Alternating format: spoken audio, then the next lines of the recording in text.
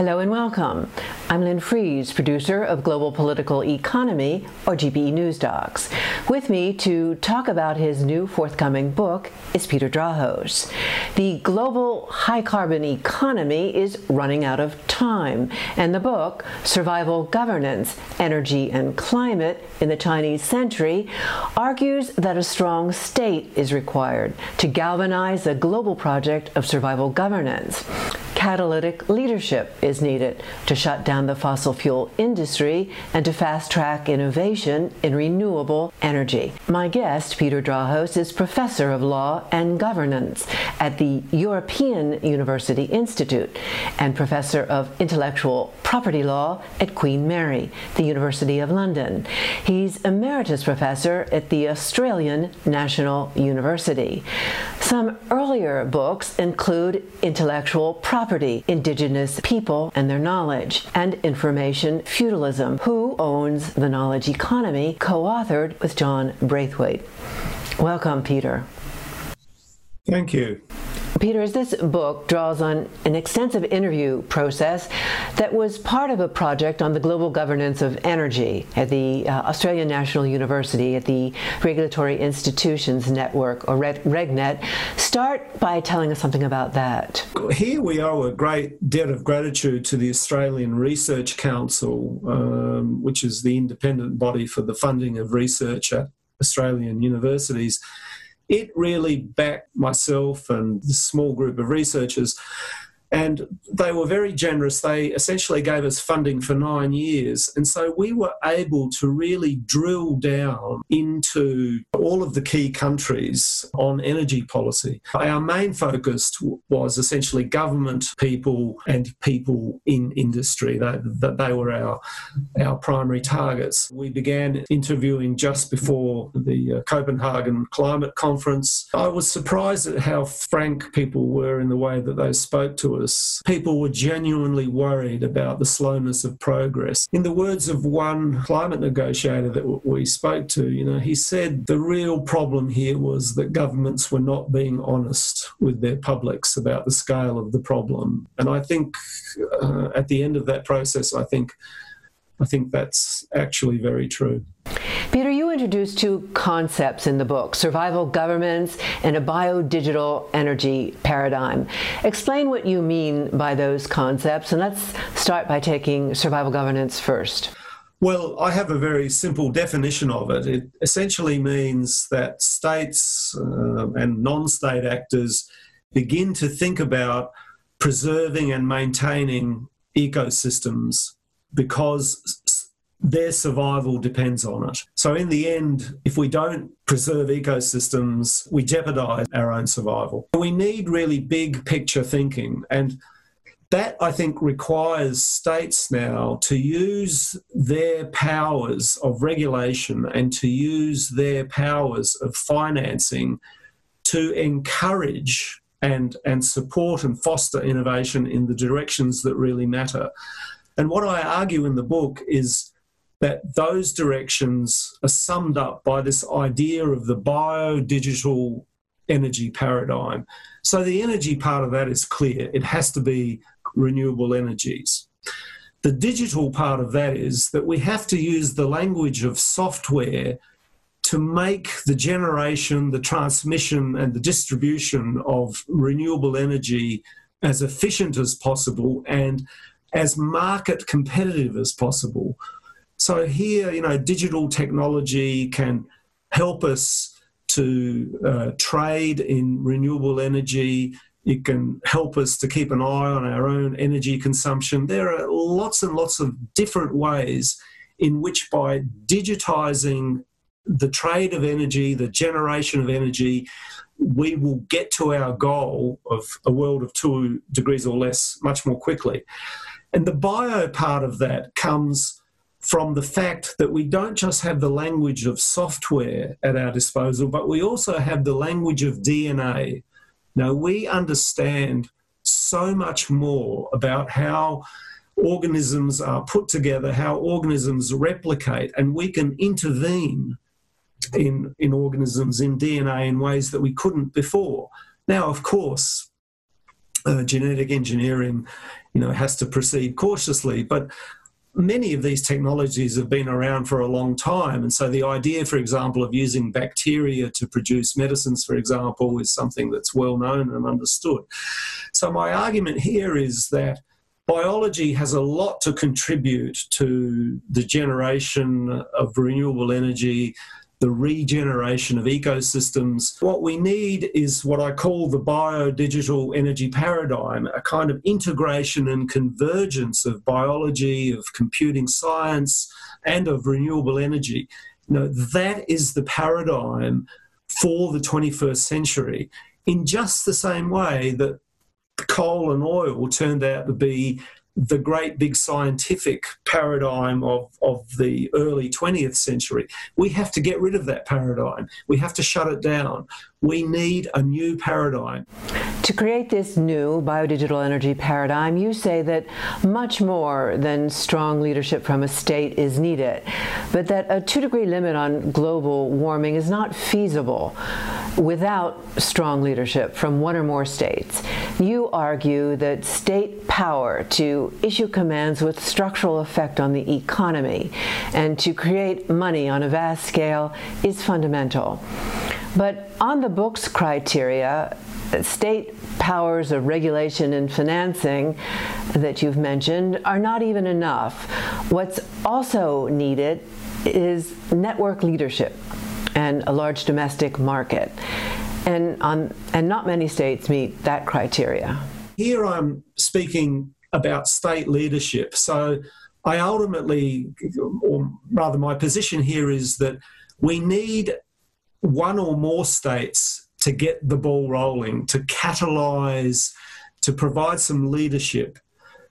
So obviously I'm not excluding the participation of many states, but in the end, some degree of state leadership is needed here. And I think there are really only 4 possible contenders here for this leadership. The United States, obviously, it remains a very innovative economy. China, the European Union, because in my book I essentially think of the European Union as this unitary actor, which it is on matters of energy and trade and so on. And finally, India, which is another potential player in all of this. So what I do then is to look at those 4 states in turn.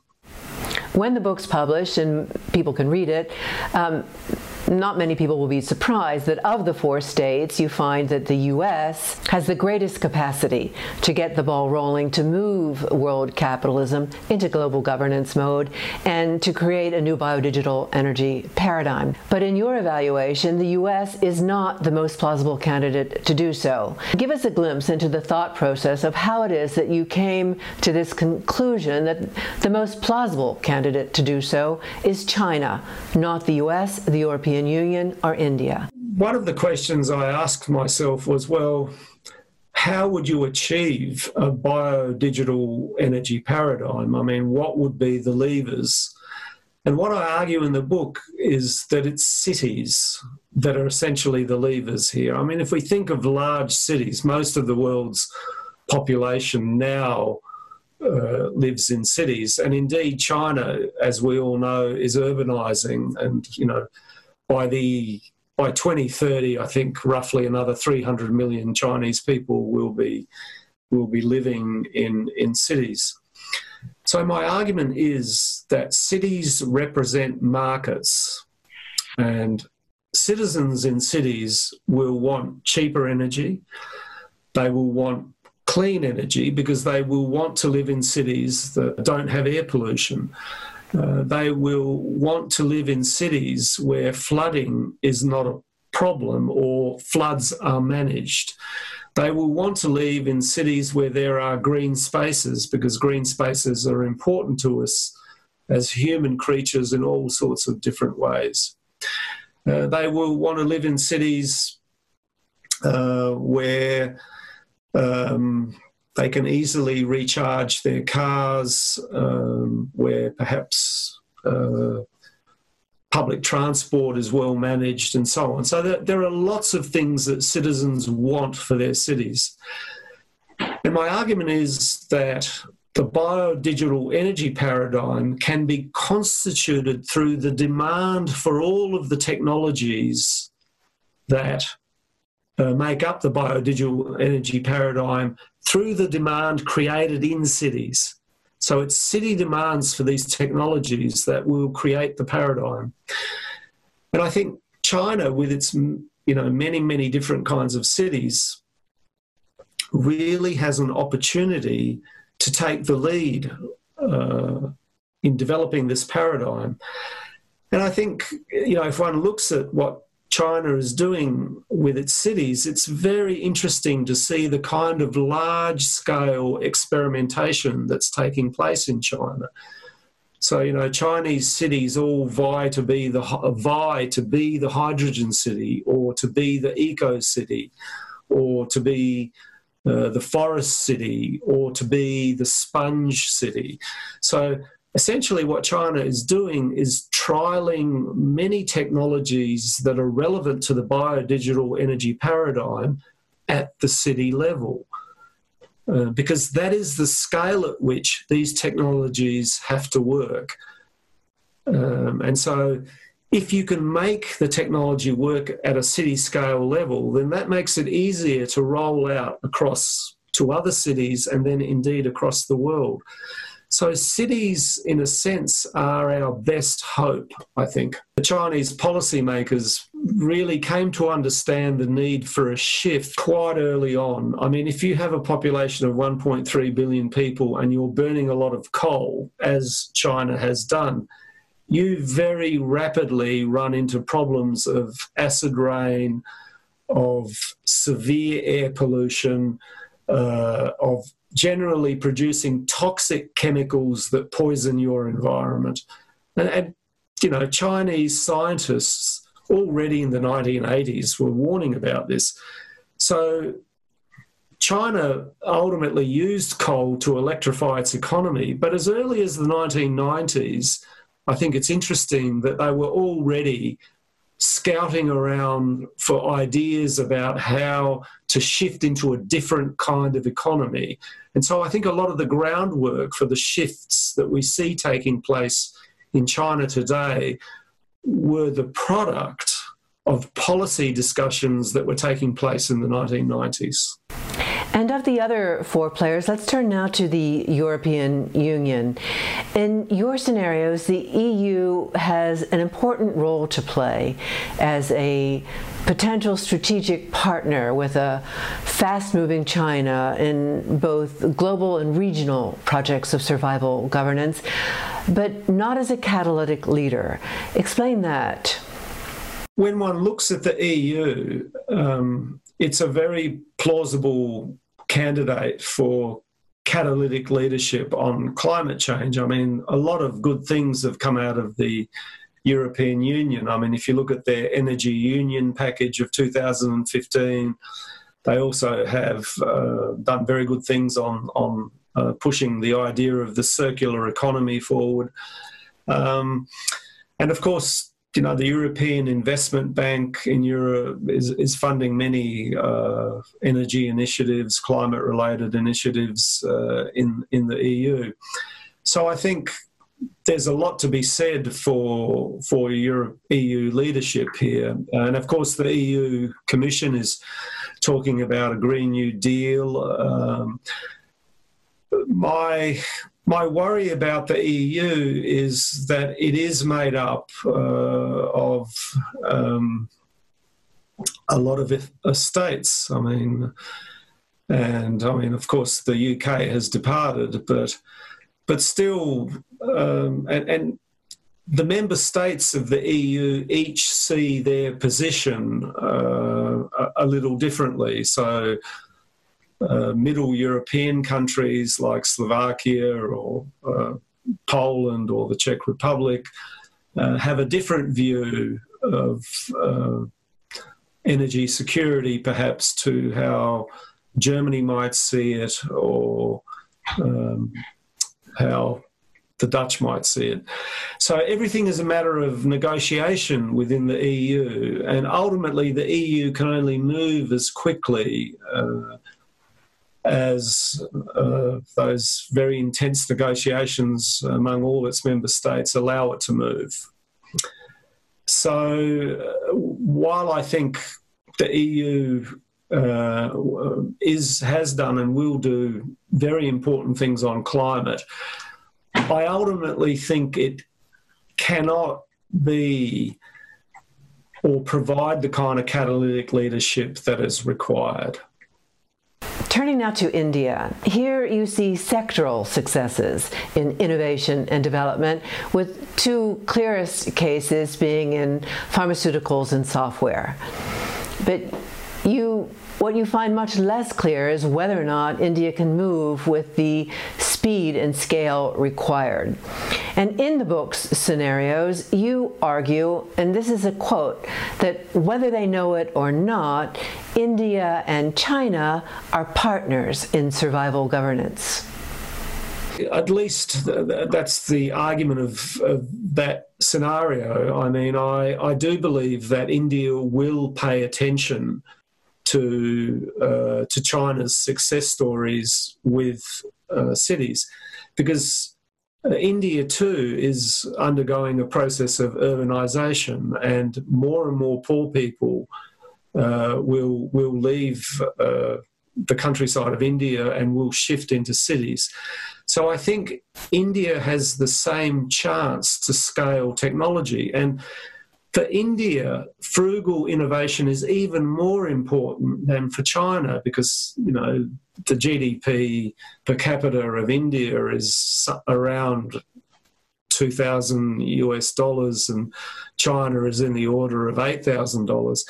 So India has many more poor people. And we also know that India is also very much vulnerable to climate change. So some of the highest temperatures, the failure of monsoon seasons, all of these things now, are openly discussed as threats for food security, for Indian agriculture. So I think the Indian policymakers will study China's success stories. India, historically speaking, has always focused on, obviously under Gandhi and then Nehru and so on, there was this tradition, democratic socialist tradition, I think, in which poverty alleviation was seen as important. And India does have a track record, most obviously in pharmaceuticals, where it has a very good pharmaceutical industry that over the years has been able to create quite dramatic price drops in medicines, making it available to more poor people, not just in India, but around the world. So I think if we really care about equality, and we have to think about innovation in price terms. It's not enough just to come up with an invention that is priced out of most people's reach. Ultimately, what is the point of that? And so I think India and China, with their poor populations, understand that. And of course, there are many neighbouring countries. Think of Bangladesh and think of Pakistan. Countries that also have large populations of poor people. So there are, I think, huge opportunities to target innovation at the reality of poverty. To target innovation at the reality of poverty, you say a new model is needed. To briefly quote from the book, you say that under the current globalized model of U.S. innovation, intellectual property monopolists, rather than markets, diffuse innovation. Monopolists are interested in monopoly rents and so restrict diffusion. This model is essentially a death sentence for hundreds of millions of extremely poor people in the world, surviving on less than $2 a day. The same might be said about the half of the world's population surviving on less than $6 a day.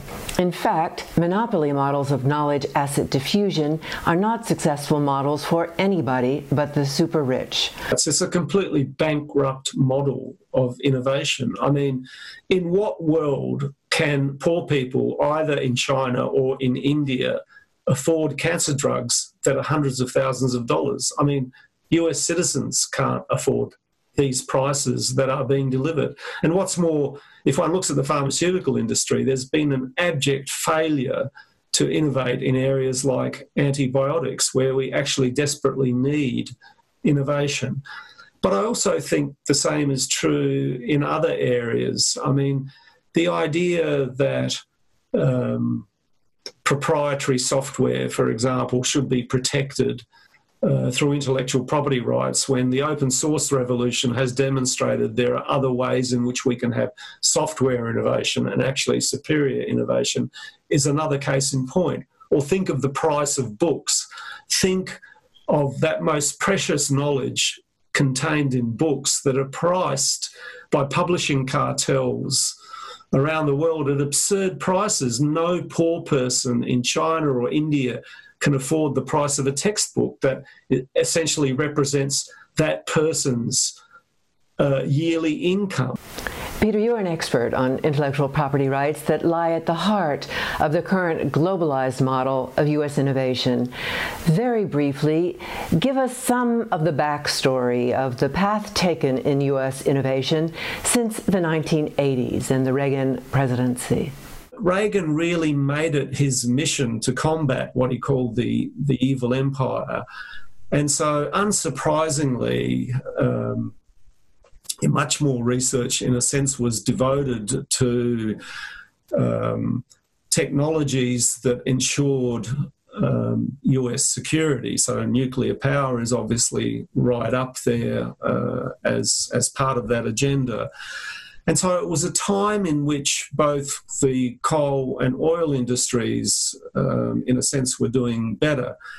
And of course, you know, Reagan understood, as previous presidents had, that US security depended profoundly on innovation in weapons. And it's very important to emphasise here that every single president after World War II understands that US security depends on weapons innovation. And so the push by Reagan here was essentially to do everything that he could to ensure that the US economy stayed ahead in the innovation game. And so one strategy for that, in a sense, was to elevate protection for US innovation through creating a global intellectual property rights system. So we saw under the Reagan administration intellectual property being linked to the trade regime. And that essentially made it harder for other countries to enter the innovation game, because once you strengthen monopolies on a global basis, it follows that other countries find it difficult to compete.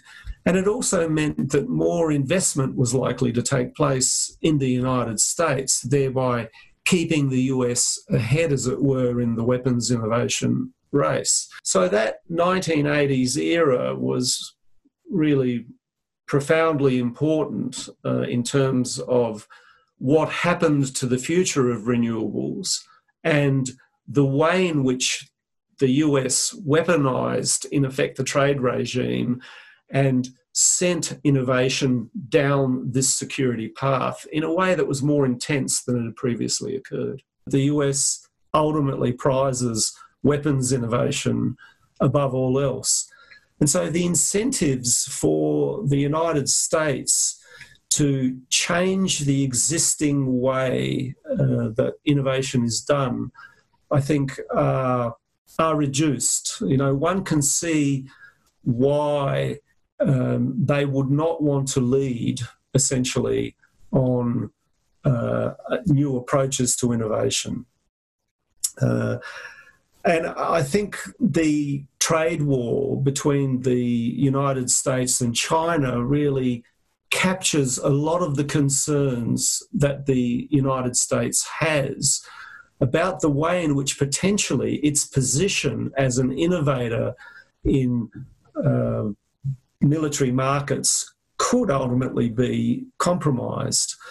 Because what we see there is the United States accusing China of essentially stealing US intellectual property. And if we look at the areas where the United States has real concerns, it's in areas like digital technology, artificial intelligence, the whole area of semiconductor chips, neural nets and so on. And all of these things ultimately have a weapons dimension. I mean, 5G technology is another example where, that is infrastructure that is very relevant to cybersecurity, for example. So the United States has a lot of incentives to keep the existing paradigm in place. And in a sense, it's thrown down the gauntlet to China, and it's saying, you really have to do much more on intellectual property rights than you have been doing. And if one looks at the past 30 or 40 years, what we see is that every time China complies with a US demand on intellectual property, it's not enough. The US comes back with further demands. One can see this in the way that the United States is rolling out new trade deals. The trade deal, for example, with Mexico and Canada, in which, for example, there are now many more provisions on trade secrecy than have ever existed in any trade agreement previously. So essentially the United States is saying that the main game for the United States is innovation as it relates to our power in the world. And climate change and survival governance and all those things are very much further down on the list of priorities. On the back of U.S. monopoly models of innovation, even before getting to the book's critique of the current globalized model of U.S. finance, it's not so hard to understand why, in the book scenarios, the U.S. is not a likely candidate to provide leadership in fast-tracking innovation in renewable energies and the rapid diffusion and scaling up of low-cost, low-carbon technology.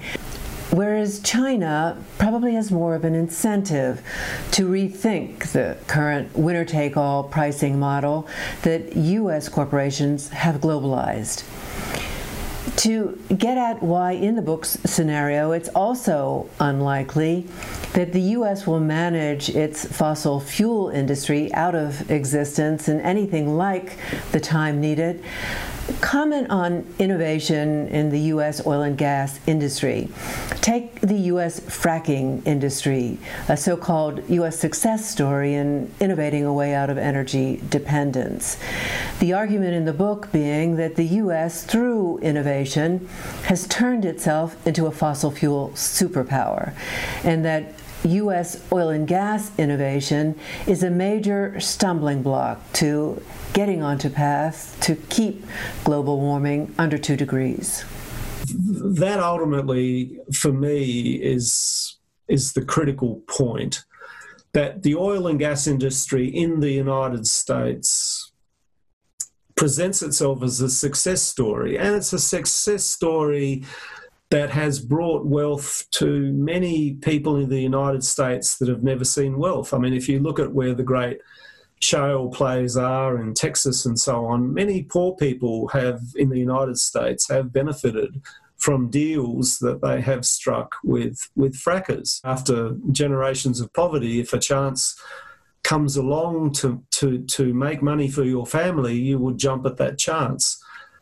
And so this is why I argue in the book that no US president can really close down the oil and gas industry, because it is a success story by its own standards and by the standards of entrepreneurship that prevail in the United States. I think what is perhaps not fully appreciated by people is just how much the US has progressed in terms of energy security. Obviously, after the OPEC oil crisis, energy security was on everybody's lips, and that was always the dream. Well, the dream, in a sense, or I would say the nightmare, has arrived in that the fracking industry has essentially turned the United States into both an oil exporter and a gas exporter. And, you know, that is an example of successful innovation. Whatever else you say about the fracking industry in the United States, it did, through a process of incremental innovation, find ways to extract fossil fuel from shale.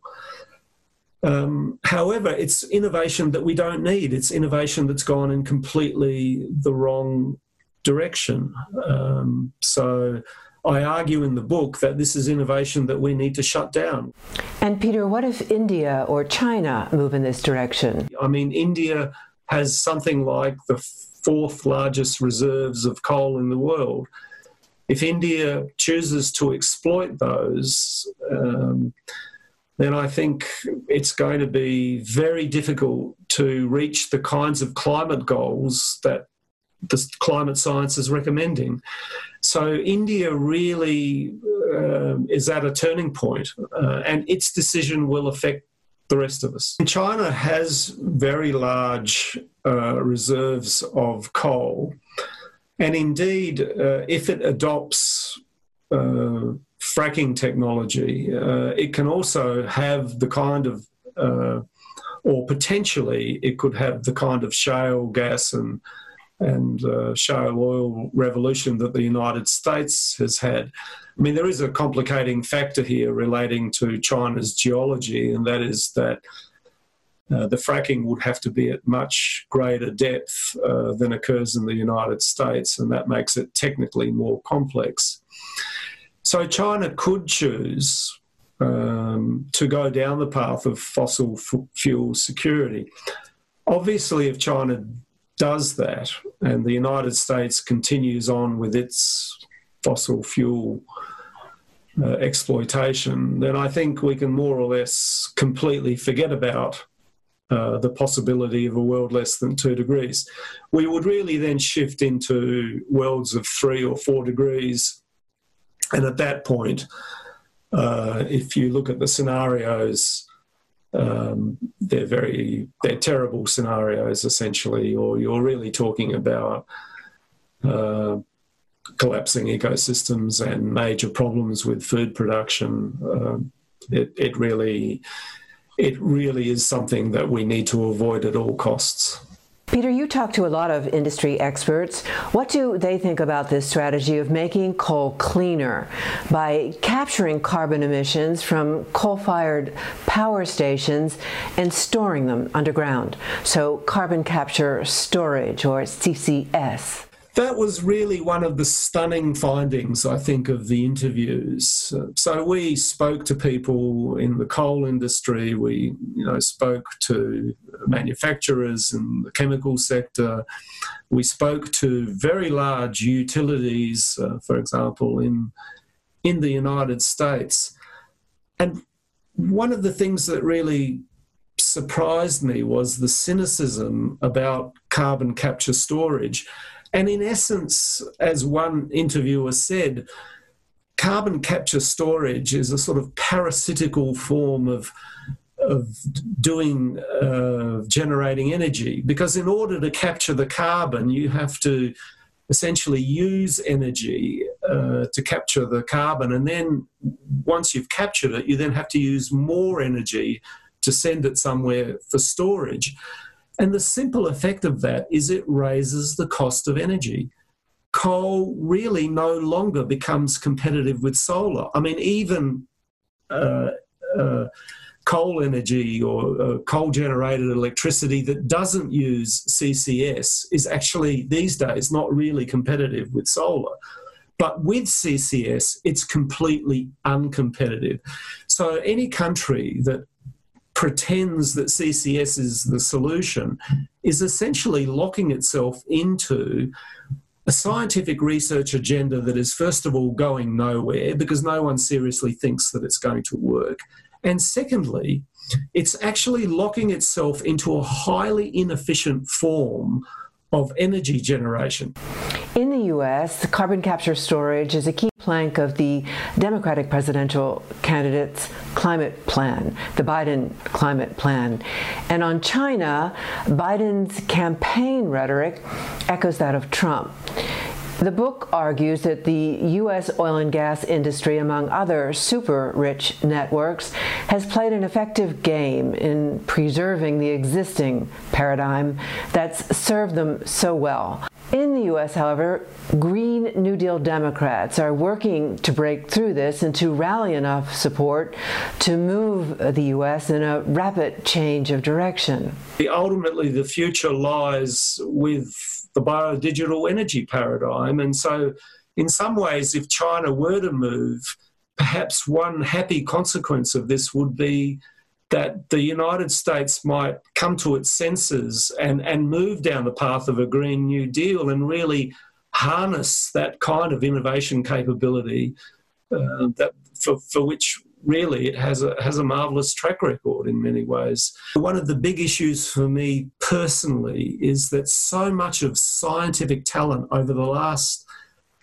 50 or 60 years has been wasted on weapons manufacture. That is such a tragedy. And of course, this all began as a result of scientific participation in the building of the nuclear bomb and the continued participation of scientists in the building of nuclear weapons and now in the building of algorithms that essentially create all sorts of automated weapons and automated systems of surveillance that ultimately make us more insecure and not more secure. You say it's not comforting to conclude, as your book does, that the world's best chance of escaping a climate catastrophe rests with the plans and decisions made by China more than any other capitalist state. And in the book, you talk about the many ways in which things can go very badly wrong.